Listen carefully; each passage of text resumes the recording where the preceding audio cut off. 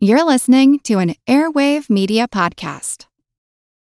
When you need mealtime inspiration, it's worth shopping Kroger, where you'll find over 30,000 mouth-watering choices that excite your inner foodie. And no matter what tasty choice you make, you'll enjoy our everyday low prices, plus extra ways to save, like digital coupons worth over $600 each week. You can also save up to $1 off per gallon at the pump with fuel points. More savings and more inspiring flavors make shopping Kroger worth it every time. Kroger, fresh for everyone. Fuel restrictions apply. Today's show is brought to you in part by Audible.com. By using the web address www.audibletrial.com/THOC, you can receive a free audiobook download, along with a free 30-day trial of the service. With over 150,000 titles to choose from for your iPhone, Android, Kindle, or MP3 player, Audible is the nation's leading seller and producer of spoken audio content. Again, sign up for your free 30-day trial with free audiobook of your choice at audibletrial.com/THOC.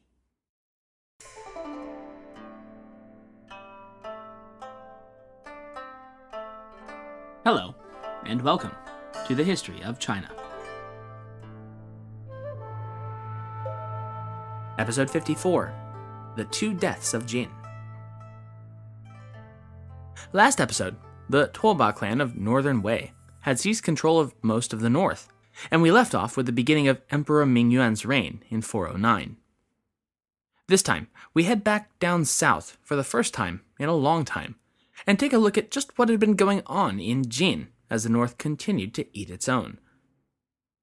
We begin by jumping back a few years and filling out what we can of the state as it was before and after the Battle of Fei River in 383, which, as we discussed 2 episodes ago, broke the southern offensive of former Qin and precipitated its ultimate downfall shortly thereafter. Now in 383, the emperor of Jin was called Xiao Wu, who had taken the throne at only 10 years old back in 373, and as such, his mother, the Empress Dowager, and her advisors would hold the reins of government until he was of age. That day would come upon Emperor Xiao Wu's 14th birthday, when his mother voluntarily ceded her governmental powers back to him in 376, and, I'm sure you'll agree, exceedingly rare peaceful transfer of power in this age of disunity. Granted, many of the actual state decisions were still made by the Duke of Luling and the Jin Prime Minister, a revered figure in southern Chinese history by the name of Xie An, but hey, you take what you can get. Prime Minister Xie An's deeds and actions were so highly regarded among both his contemporaries and subsequent generations that the Xie family line would come to be revered south of the Yellow River alongside those of the true-blooded imperial clans. And with good reason, too. It was largely due to Xie An's wise leadership and wartime decision-making, in spite of, it ought to be noted, his total lack of personal military experience, that would see Jin survive the decade-long war against Fujian and his former Qin. In spite of the barbarian encroachments, the central imperial government was coherent enough and of a unified enough mind to maintain a united front against the external threat. No mean feat, as we'll come to see by the episode's end. Since we've already covered the stunning reversal of fortunes along the banks of Fei River, we'll go ahead and not rehash it, but instead leap ahead to its aftermath. You might think such a stunning victory would have been wonderful news for both the Jin imperial court as well as the prime minister who had been the mastermind behind the whole operation. And to be sure, in a certain sense it certainly was. Which is to say, Jin was not completely overrun and conquered in 383. But in another sense, with the loss of its major external threat as former Qin imploded in on itself, all those long-standing tensions, personal vendettas, and greedy ambitions existential crises tend to plaster over, once again began bursting forth to the surface of the dynasty. Prime Minister Xie An, again the guy who had made victory against the North even possible in spite of long odds, paradoxically found himself on the outs following his victory at Fei River. Though he would retain his title, the poisoned words of his own jealous and slighted son-in-law found their way to Emperor Xiaowu's ears, and Xie An would find little reward indeed in victory. He would fall upon hard times until his death in 385. As for the emperor himself, Xiao Wu had become comfortable enough on the throne to have lost himself at the bottom of a wine cup, becoming uninterested in the affairs of state, and just generally carrying around an attitude of not giving a single care to the effects of his decisions. Infamously, he would in 387 name his appointed heir to the throne of Jin, his son, Sima Dezong. Prince Dezong was not just a 5-year-old kid, but one so severely developmentally disabled that throughout his entire life he would never be capable of speech, dressing himself, or even seeming to realize whether he was hungry or full. And it would be this fateful decision that would ultimately spell the final doom of the Jin dynasty. Emperor Xiaowu's own fate is particularly notable. By 396, he had been heavily favoring his beautiful consort, Zhang, who was by then approaching 30. At a feast late that autumn, he drunkenly quipped at her, "Based on your age, you should yield your position. I desire someone younger." Consort Zhang was both deeply hurt and embarrassed, but for the time being hid her feelings well. That night, however, as the emperor lay blackout drunk in his bed, she bought off his attendant eunuchs with gifts of wine and then ordered her personal servants to place a blanket over his face until he suffocated. And that just goes to show you, hell hath no fury like a woman told she looks old. Xiaowu, dying rather suddenly at the age of only 34, would have at almost any other time raised considerable suspicion within the imperial court. But Lady Zhang liberally greased the palms of enough attendants to make sure they didn't raise too much of a fuss over the old drunken fool's passing. Moreover, with the late monarch's brother being pretty much an airhead, and his son and heir about the mental age of 2, the issue wound up being pretty much just dropped, and Consort Zhang's story, that he died of natural causes in his sleep, was the one that stuck. So, once again, fellas, the takeaway from all this should be as follows. If you value the breath in your chest, never, but never, joke about your wife's age. The following day, 15-year-old Crown Prince Sima Dezong ascended to the throne of Jin as Emperor An. And by ascended, yes, I mean he almost certainly had to be led around by the hand. Again, this was a guy who could not speak, clothe, or even bathe himself. The role of the monarchical dice had come up snake eyes. Since he was quite evidently incapable of ruling so much as his own bowels, much less a kingdom, actual power was entrusted to his uncle, the brother of the late Xiaowu, Prince Sima Daozi of Kuaiji, who I'll from here on out just refer to as Regent Daozi. As I mentioned before, Daozi was not known for being a particularly bright bulb himself, and, like his brother before him, had taken a rather unhealthy liking to drink, as well as pandering and naked flattery from his subordinates. Predictably, the regency quickly fell into a cycle of corruption and incompetence, and by 397, less than a year after this new administration had come into being, rebellions from the northern provinces of Jin threatened to destabilize the entire dynasty. These uprisings were briefly subdued, but only by acceding to their demands, and then only to see them rise again when their military commanders disapproved of the central administration's decisions. Nice job, guys.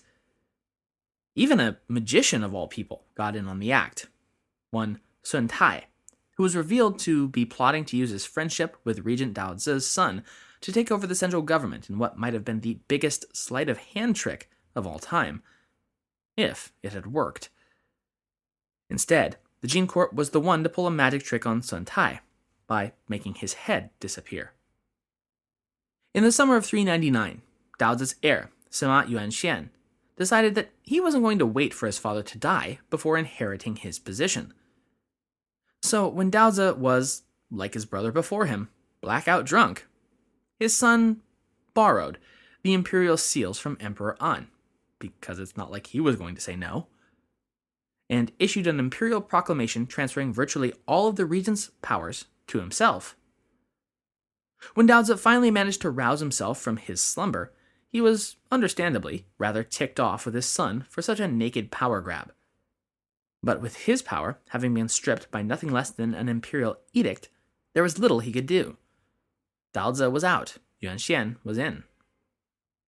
Of course, By this time, the power of the central Jin government had become so diluted that in practice it yet controlled only the province that surrounded the capital itself.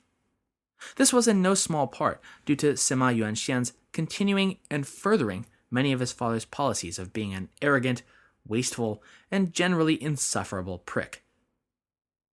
The rest of Jin, though still nominally paying allegiance to the imperial seat, was in truth now controlled by the whims of their respective warlords. Of the warlords that continued to vie amongst themselves, one in particular had by the year 400 distinguished himself above all others, General Huan Xuan. From very early on, at least as early as 391, Huan had basically made it his life's goal to be somebody. As such, by 400, with the timely help of a seasonal flood destroying croplands and sapping his rival's army's morale, he had managed, by hook or by crook, to seize absolute control over more than 2/3 of the Jin Empire. Now, a smarter man might have looked at the warlord commanding well over half the country and thought, maybe we can work something out. Maybe I can fold General Huan into our administration or something with the right promotion. But Regent Yuanxian was, well, not a smarter man. And so, faced with Huan Xuan's vastly larger army, territory, and strength, Yuanxian, of course, declared him a rebel and ordered what forces still pledged him fealty to attack. This, as yet loyalist force, was headed by the military commander on which the Jin regent had for years now placed his entire faith, General Liu Laozhi. But that little caveat, the as yet loyal, should have already given the whole game away. General Liu, as it were, had grown distrustful and contemptuous of his imperial masters, who had no military experience to speak of, yet ordered him around as though he were Cao Cao himself. As such, when the rebel Huan Xuan's emissaries reached General Liu's war camps with offers of alliance, it may not have taken all that much to flip the general. But whatever the terms, flip Liu did. As Huan advanced on the Jin capital of Nanjing, then known as Jiankang, Liu turned against Sima Yuanxian. But it was at this point, once Huan Xuan held total control of the Jin dynasty, thanks in no small part to the treachery of Liu Laozhi, that General Liu learned the true wages of betrayal. Huan stripped the general of his command and sent him away. After all, who could possibly trust a man such as Liu, one who would turn on his master at the drop of a hat? Not Huan Xuan, that was for certain. General Liu, suddenly booted on his hindquarters, once again tried to take his army and rise up in rebellion. But his men had grown tired of such ventures and deserted his cause in the winter of 401, leading the once great commander to ignominiously take his own life. Huan Xuan, master of all he surveyed, began what amounted to his reign, idiot Emperor An notwithstanding, to much applause. His inaugural acts as regent were wildly popular with the populace, and included such measures as reforms of the imperial power structure and peace overtures to rebel factions. Once the honeymoon period wore off, however, it quickly became apparent that Regent Huan, like those he had succeeded, was rather fond of the finer things in life, as well as displaying a rather disquieting comfort with changing laws and regulations on a whim.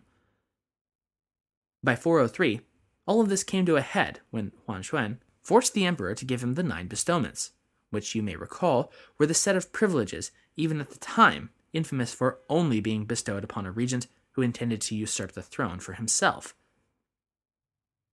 It definitely seems strange from a modern standpoint that would-be usurpers would so clearly betray their intentions by adhering to, over the course of centuries even, a prescribed method for announcing their intent to illegally seize the throne. But, on the other hand, it may have been a very effective way to feel out the idea of usurpation. Sort of an, oh, the emperor has bestowed upon me these honors. What an unexpected boon. How do you feel about that? Wink, wink. Nudge, nudge. Moreover, Huan Xuan proved himself quickly to be both wishy-washy and a coward. To wit, he would first issue an order in Emperor An's name, mobilizing Jin's armies against former Qin in 401, but quickly following that up with yet another edict countermanding the first. He also ordered a ship to be filled with treasures and luxuries, and to be put on alert and ready to ferry him, and him only, to safety, should things ever go wrong. In the winter of 403, Huan Xuan had Emperor An issue an edict outright ceding the throne to his regent. Now, according to the traditional sources, Huan Xuan had forced Emperor An to personally write this decree. But this seems unlikely at best, both because the brain-addled emperor likely couldn't have voluntarily picked up a pen to save his life, and because ultimately, within the Chinese imperial system, this sort of a detail didn't really matter. By the by, imperial authority was granted through the presence or absence of the imperial seal. Now, we have from time to time had the imperial seal come up in conversation when this or that figure has stolen, borrowed, or found it and claimed authority for themselves. But it struck me that I'd never made it exactly clear what I'd been talking about when referring to the imperial seal. So let me rectify that now, not only because it helps explain the current situation, but also because it's a very interesting story in its own right. We've come to learn of the seal's origins through the legalist scholar Han Fei of the 3rd century BCE. His book, eponymously titled the Han Fei Zi. What would ultimately become the imperial seal began its entry into Chinese history as an uncut stone found in the ancient and not yet Sinicized kingdom of Chu. Within the stone, however, was found a flawless and giant piece of jade, and it would be carved into a polished jade disc of great purity and value, named after its founder as the He Shi Bi, or jade disc of He. How valuable exactly? Well, comparisons to modern wages are difficult, but after being stolen and then fenced to the northern kingdom Zhao, the then king of Qin, who was, it ought to be said, the great-grandfather of Qin Shi Huang, the first emperor, would make an offer to buy the piece from Zhao. His offer was 15 cities ceded to his rival state.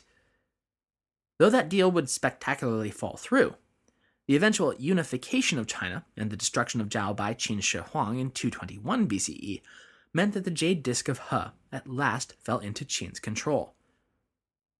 The first emperor ordered it inscribed with the words, 受命由天，既受永昌, meaning, by the mandate of heaven, may the emperor live a long and prosperous life. The carved jade stamp, officially known as the heirloom seal of the realm, would become for the next 1100 years the highest, but not only, official mark of imperial authority. Any proclamation issued with it affixed was the law of the land. Anything without it, effectually mud. So, back to Jin. Upon seizing the imperial throne, Huan Xuan declared the Jin dynasty ended, and established a new order of his own, named Chu, after the former state of the Warring Kingdoms period, within which almost all of the empire formerly known as Jin lay. As emperor of Chu, Huan kept right on being the luxuriant, capricious, and cowardly ruler he'd always been as regent.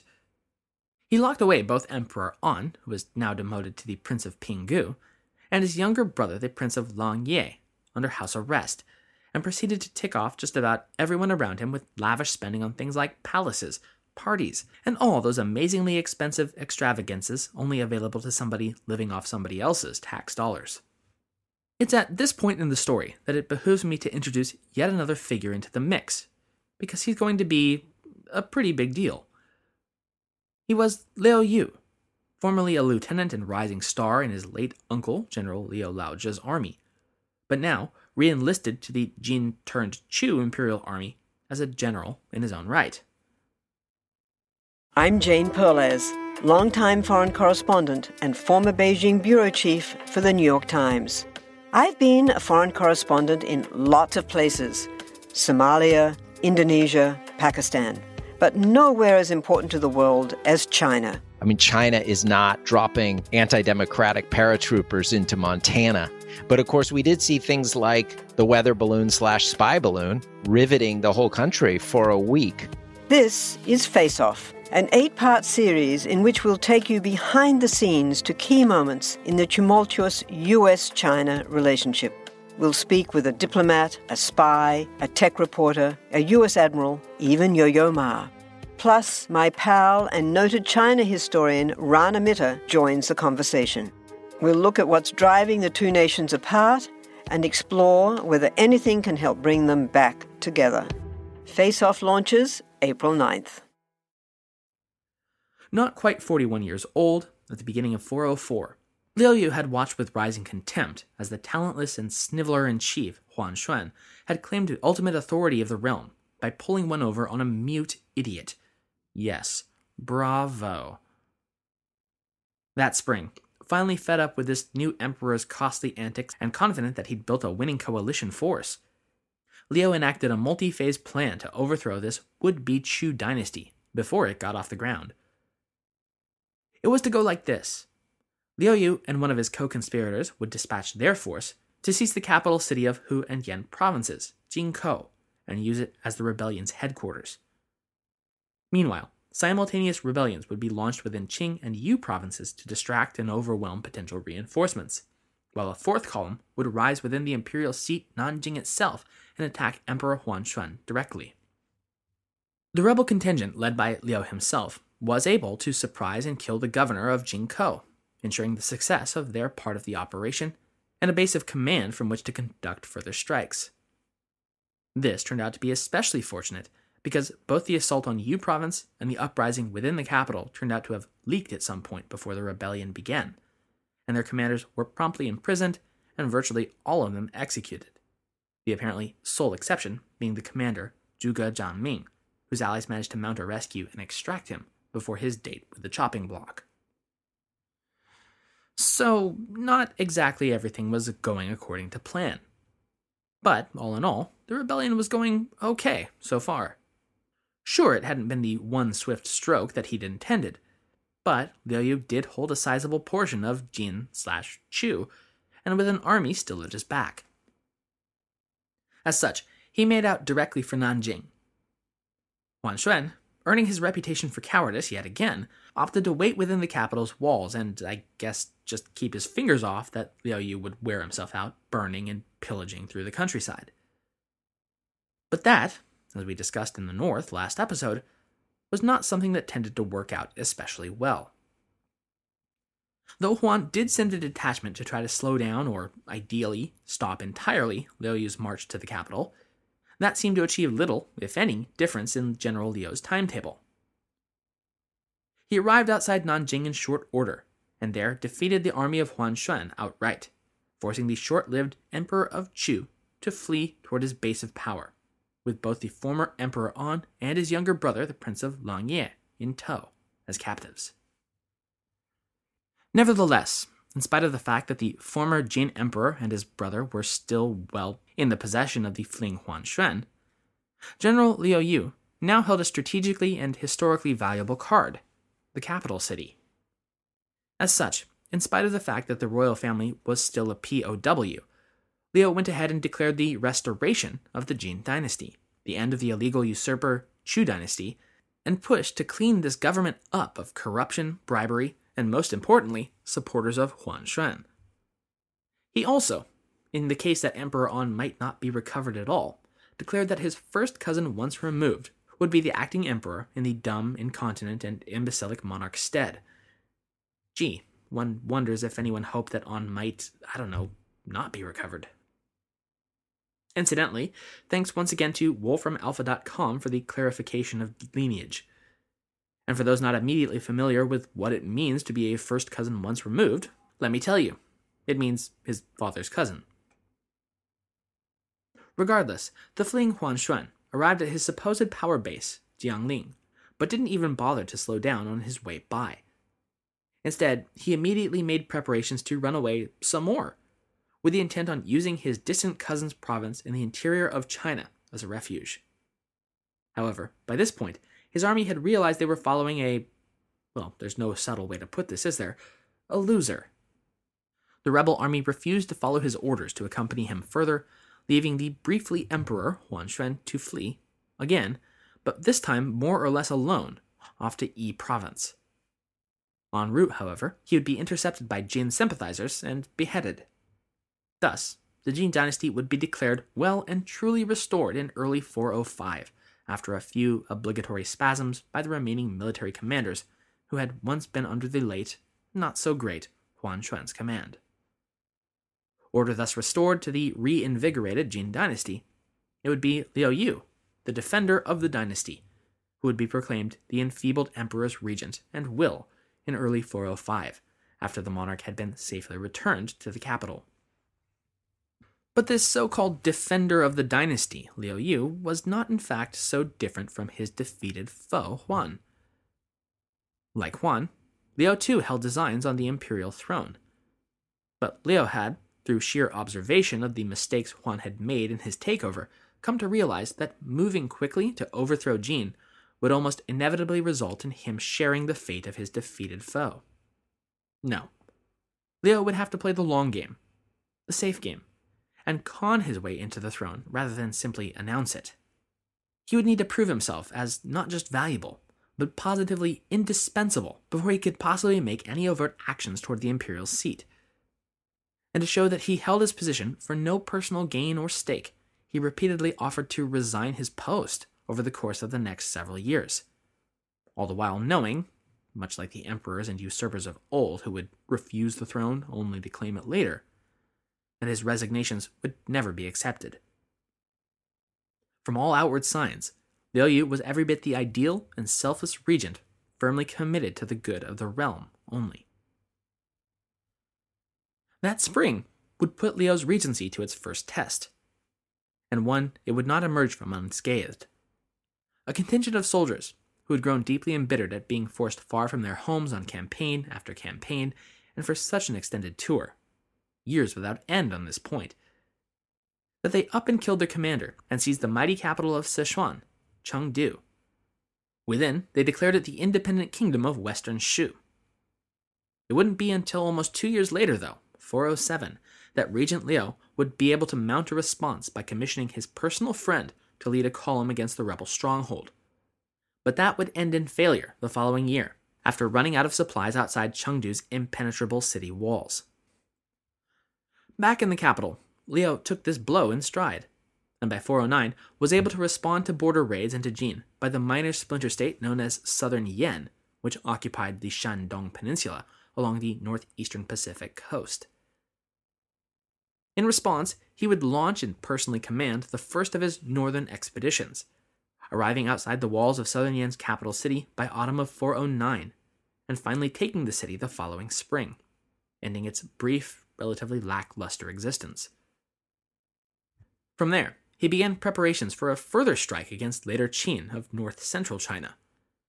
However, Liu was forced to shelve these plans for northern domination for the time being, when a pair of southern warlords, seeking to take advantage of the Jin region's absence from the capital, began their own invasion of Jin from the south, seeking to take Nanjing and Emperor An for themselves.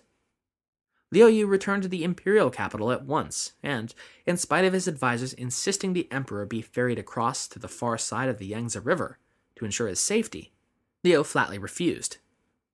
Instead, he declared that the emperor was to remain within the capital, and that the imperial army would defend him there with their lives. That, however, would prove unnecessary. The rebel commander Lu had hoped to simply intimidate Liu Yu into capitulation, and when that proved to be a laughably absurd proposition, his army rapidly ran out of food and were shortly forced to retreat. The contingent commanded by the other rebel commander was also defeated by Liu Yu's brother, and by late 410, the two rebel armies were forced to regroup and seek to defeat Liu Yu once and for all in naval combat along the Yangtze, and the two fleets clashed around the new year of 411. The result was the rebel armada being utterly defeated and put to the torch, with only the two commanders and a few of their followers yet surviving to flee once again, before being engaged by another Jin loyalist force and utterly destroyed. The Jin Empire had crushed its would-be usurpers and stabilized itself once again. As such, Liu Yu was propelled to even greater public standing. After weeding out all of the vestiges of opposition, and quietly shuffling out of power those of his allies who might someday opt to stand in his path toward the throne, Liu Yu was able to turn his attention northward once again. He was now twice the savior of Jin, and conquering the barbarian states of the north would cement his claim to power. For who could possibly doubt that Liu held the mandate of heaven if he'd managed to, reunify China? Thus, in 416, following the death of later Qin's emperor Yao Xing, Liu invaded and by winter had captured Luoyang itself. The enormity of this victory, putting the ancient Chinese capital back into, the Jin population would surely have thought, real Chinese control, was one of the jewels to affix to Liu Yu's crown. As a reward for Luoyang's capture, Liu Yu had Emperor An bestow upon him the title Duke of Song, as well as the 9 bestowments, clear indications to anyone with a pulse that Liu had every intention of taking the throne at some point. But not now, because for appearance's sake, of course, he had to decline both honors. In early 417, Liu's lieutenant, General Tan Daoji, who had personally overseen the siege and capture of Luoyang the year prior, once again conducted operations against the by now reeling later Qin. This time, the aim would be the second and greatest crown jewel for Liu Yu's hat, the other ancient capital of China, Chang'an. In a period of mere months, in spite of being outnumbered by the hordes of Qin warriors, Liu and his commanders had utterly destroyed every army and navy the northern state had thrown against them, capturing Chang'an and the emperor of later Qin, whom Liu Yu had brought in chains to Nanjing before executing, ending later Qin once and for all. Momentum, strategy, and morale were all clearly on the side of Liu Yu and the Jin Expeditionary Army, and everyone seemed to know it. Intimidation and an aura of invincibility can be a powerful weapon, and on the heels of Liu's stunning destruction of later Qin, the reeling princes of Western Qin, Northern Liang, and Western Liang all submitted to Jin authority without resistance. Now, some animals will roll over when backed into a corner, but others will bite. And the biter among the northern states turned out to be Xia and its emperor, Helian Bobo. Once Liu Yu left Chang'an to pursue further northern conquests, Emperor Helian ordered a 3-sided strike against the walled city. Though the garrison left inside Chang'an had received the order to withdraw ahead of the oncoming attack, they were too busy and dispersed across the metropolis, looting and pillaging, to withdraw in time. As they attempted to retreat, the Xia army crashed into their extended column and not only defeated, but all but annihilated the Jin force. Chang'an thereafter fell into the possession of Xia and back into the sphere of influence of the northern tribes, however fractious that erstwhile alliance might have been by this point. Though he yet retained control of Luoyang as well as much of the north, the loss of Chang'an tarnished Liu Yu's, to this point, sterling record, and imperiled his chances to usurp the imperial throne through a claim alone. No, after this embarrassment, something a little more drastic was going to be necessary to secure his claim to power. Fortunately, Liu Yu had prepared for just such an outcome. As Chang'an fell once again into barbarian hands, Liu had Emperor An once more confer upon him the Duchy of Song and the 9 bestowments, both of which he this time accepted. Liu Yu additionally had the emperor offer him the title of prince, but at this he once more, very publicly, demurred. Volume 118 of the Zhe Tongjian tells of Liu Yu coming to believe a prophecy stating, 昌明之后，上有二帝, which is translated as, after dawn, only 2 more emperors shall reign in Jin. Okay, so what the heck does that mean? Like most prophecies, this one requires some unpacking, but it's actually fairly straightforward. The wording of the prophecy said Changming, which literally translates as dawn. However, Changming also just so happened to be the courtesy name of An's father, the late Emperor Xiaowu. So, obviously, it was just about time to get the rest of this prophecy rolling. Only 2 more emperors to go. The Duke of Song, time and again, hired assassins to try to slip poison into the emperor's food, but the guardianship of his ever-present younger brother, Prince De Wan, prevented him from getting rid of the emperor quite so easily. As such, he was forced to wait until opportunity presented itself, which it did over the new year of 419, when Prince De Wan took ill and was compelled to stay at his own home for a time. But with his guardian brother's absence, Emperor An was little more than a sitting duck. And as such, when the Duke of Song held an audience with the emperor in November or December of 418 in the east wing of Langye Palace, he fashioned a robe from an entwined set of so-called casual clothing, although other sources suggest it may have been a blanket, before wrapping the makeshift noose around An's neck and strangling him to death. But of course, Liu couldn't yet seize the throne for himself. After all, there was still a prophecy to fulfill. Therefore, he made sure that An's younger brother and heir, Prince Delwan, remained safe and sound. He had to assume the throne before he could cede it once and for all. Sima Delwan ascended the throne of Jin, in name at least, as Emperor Gong, and would wind up as the final monarch of the dynasty. But he certainly didn't have long to ruminate on that increasingly likely possibility from the throne itself. Gong's reign would be short and powerless, lasting in all less than a year, and with any and all real power firmly vested in the Duke of Song. Wait, did I say Duke? I meant the Prince of Song, because promoting Liu Yu was about the only thing of note Gong was permitted to do during his reign. An agent of Liu, one Fu Liang, was dispatched to the imperial palace in the summer of 420 with a suggested draft of an abdication letter in hand. Fu delivered the not-so-suggestive suggestion to the monarch of Jin, who took the hint. Copying it in his own hand, Gong of Jin formally ceded the throne, and as such, the dynasty itself, and left the imperial palace and city for his provincial home, now once again merely Sima Delwan, and demoted back to the Prince of Langye. He and his wife would be kept in a palace near the capital under heavy guard, supposedly for their protection, but in reality as the couple's prison guards. A year later, in the fall of 421, Liu Yu, by now the emperor, sought to snuff out any possibility of the Sima clan resurging to power, and as such ordered Prince Delwan to drink poison wine. Delwan refused, citing that his Buddhist beliefs prohibited suicide, since those who took their own lives could not be reincarnated as a human in the next life. So, the assassins sent with the poison honored his wishes and placed a blanket over his head to suffocate him themselves. Back in 420, though, 3 days after Delwan's abdication, Liu Yu formally ascended to the imperial throne, announcing the establishment of a new dynastic era, that of Song, and he as its first emperor, Wu.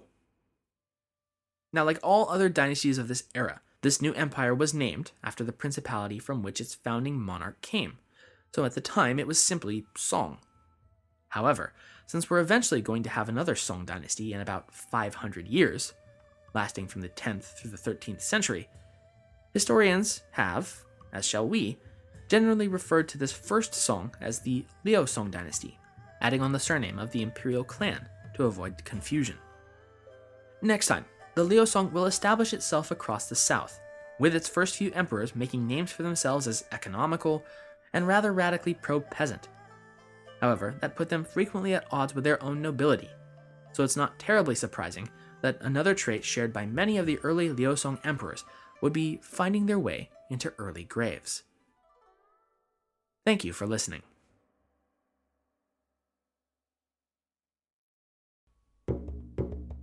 Have you ever gazed in wonder at the Great Pyramid? Have you marveled at the golden face of Tutankhamun? Or admired the delicate features of Queen Nefertiti? If you have, you'll probably like the History of Egypt podcast. Every week, we explore tales of this ancient culture.